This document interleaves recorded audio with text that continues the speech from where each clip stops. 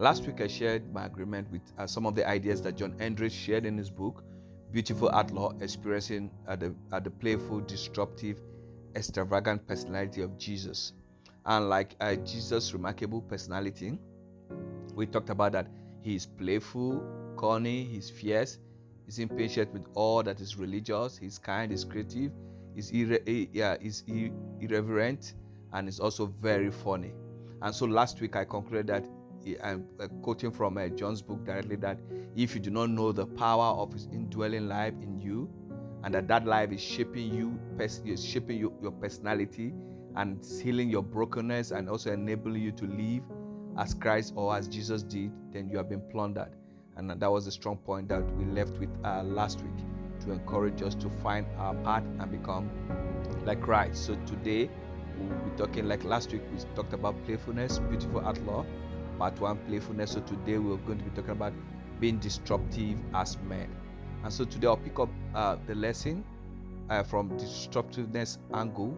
And before I share my thought on Christ's invitation for us as men to be disruptor, I would like to first establish a quick basic foundation or foundational truth that I also learned from the book, that no, there is Christianity and then there is the church culture, and most times we get to confuse these two. So Eldredge gave such a beautiful point in the book in helping us to differentiate between the two. And so when we look at it, that the personality conveyed most time through most of our Christian culture is not the personality of Christ. And so it's more about the percent of people that are in charge of the culture or of a movement. And so most times it takes that shape, and people begin to accuse the church or the Christian church or movement of that, oh, they are not being honest or they are hypocritical. So you need to differentiate that there's the church culture and there's also Christianity in itself. And for years, most times we look at men and women dressed gloriously, look at the high speaking bishops or the televangelists, and all with their pulpit. We go to the churches, we see the reverend and all of the people, the high standing big church in Vatican and everywhere, all over the world, and we confuse them to be Jesus. We confuse them, that we think that that's how Jesus looks like. But sorry guys, that is not how he looks. So taking this question, John Eldredge shared a lot of it in his work, and it is always very, very important that we remember that we should not confuse that Christian culture with Christ. And is this, we also need to always ask ourselves this question whenever you come in contact with the church you are going to, or you come in contact with somebody that presents themselves to say, oh, we are Christians. So you need to always ask yourself this question, is that, is this true of the personality of God, or this person is showing you the personality of God, that is about the wind and the desert, the God of the sunshine, the open sea, the person that created this beautiful universe? So they really show something that really shows that they acknowledge him, that is the one that made the beauty that we are saying. And now, so to now narrow down into the disruptive nature that we're speaking on today, unfortunately, we so live in a generation where we're invited to always be self-conscious of everything that we do, and that we hide the truth from people around us. Sometimes when you're around people, so no, be nice, don't say this. So sometimes when we have conversation, we have this conversation as intervention. We're not so honest with people, and sometimes they confuse us with some of these things and tell us that, oh, speak the truth in love, and which is very, very good. But sometimes in the name of speaking the truth in love, we sugarcoat things and we don't tell people the truth, and it's causing a lot of issues. And all around us now, we have people that are full of pride, bigotry, self-righteousness, and even intellectual elitism. A lot of people that feel so proud of themselves, so pompous, and they cannot humble themselves. But because you are scared of telling them, and you are afraid of helping them, you don't tell them the truth. And this is, you don't want them to do your message you like to share with them, and most times you just hide away. But being honest has a cost. And so sometimes I understand, and Eldredge was also sharing in the book, that sometimes a lot of us don't want to miss that space that we have with them, that dinner seat. We don't want to miss that outing, those vacations we share with our friends. We don't want to miss it. But unfortunately, we have to think about beyond just the warm reception that we receive for them. That they will not invite us again, or will not get the choice seat. We want to redeem their soul. And so instead of telling our friends how selfish or self-centered they are, you carry the burden of maintaining the friendship.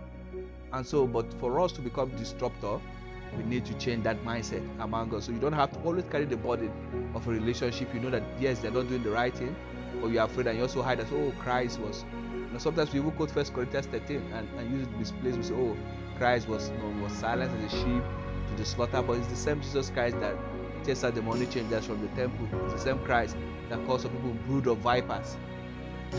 So you can see that it's the same that says, he told his disciple, for how long will I be with you? You cannot cast out this spirit. So he was kind, he was gentle, but he also knew when to tell the truth. He was also a disruptor. And so Jesus was what we call like a sharpshooter. He was a straight shooter. He brings out all of that. So what are we learning from his lifestyle? So I'm going to quote directly from John Walks, the Beautiful Outlaw. This is what John said. John said, the man shoots straight. So he was referring to Christ here. Sometimes he is playful, sometimes he is fierce, the next moment he is generous. This is the beauty of his disruptive honesty. You can count on Jesus to tell you the truth in the best possible way for you to hear it. So, and that's it. That's the call. So you worry, your worry might be, how do I maintain my cool? And so now you might be saying, okay, how do I say this truth in love, like they usually say always? Jesus never spoke nonsense, and every time you see him, he never sugarcoat. He was a very, very brutal and honest fellow that he has freed humanity. And thank God for Christ. If Christ was not brutal and honest, you and I would still be under the weight of religion. You and I would still be, a lot of people will still choose to be under the weight of religion. Despite Christ coming to free us, religion, no matter the kind of other religion you have in this world, that you operate to do that, if you don't come to believe that truth of Christ and what he teaches, you're just still under that deceptiveness that he came to free us from. So imagine that Christ did not say all of the truth he said when he was here on earth.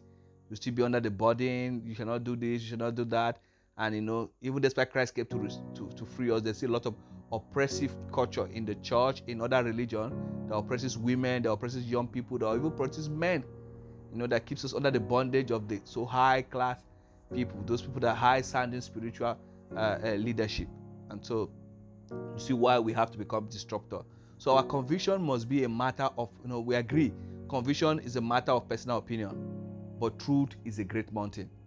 Yes, every time they'll tell you, conviction is personal, don't say anything. But as a disruptor, yes, we agree, conviction is personal, but truth is never personal. Truth is a great mountain that is solid, immovable. You will always see it around us.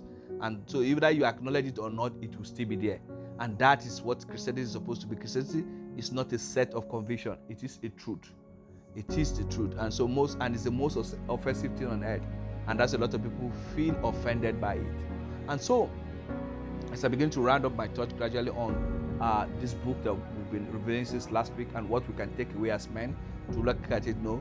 And so for us to become the men after God's heart, what God wants us to be, we must never protect our reputation in honor of the truth. And I think most times, because we want to protect our reputation before our friends, before our family, before even our colleagues, and so most times we don't want to say the truth.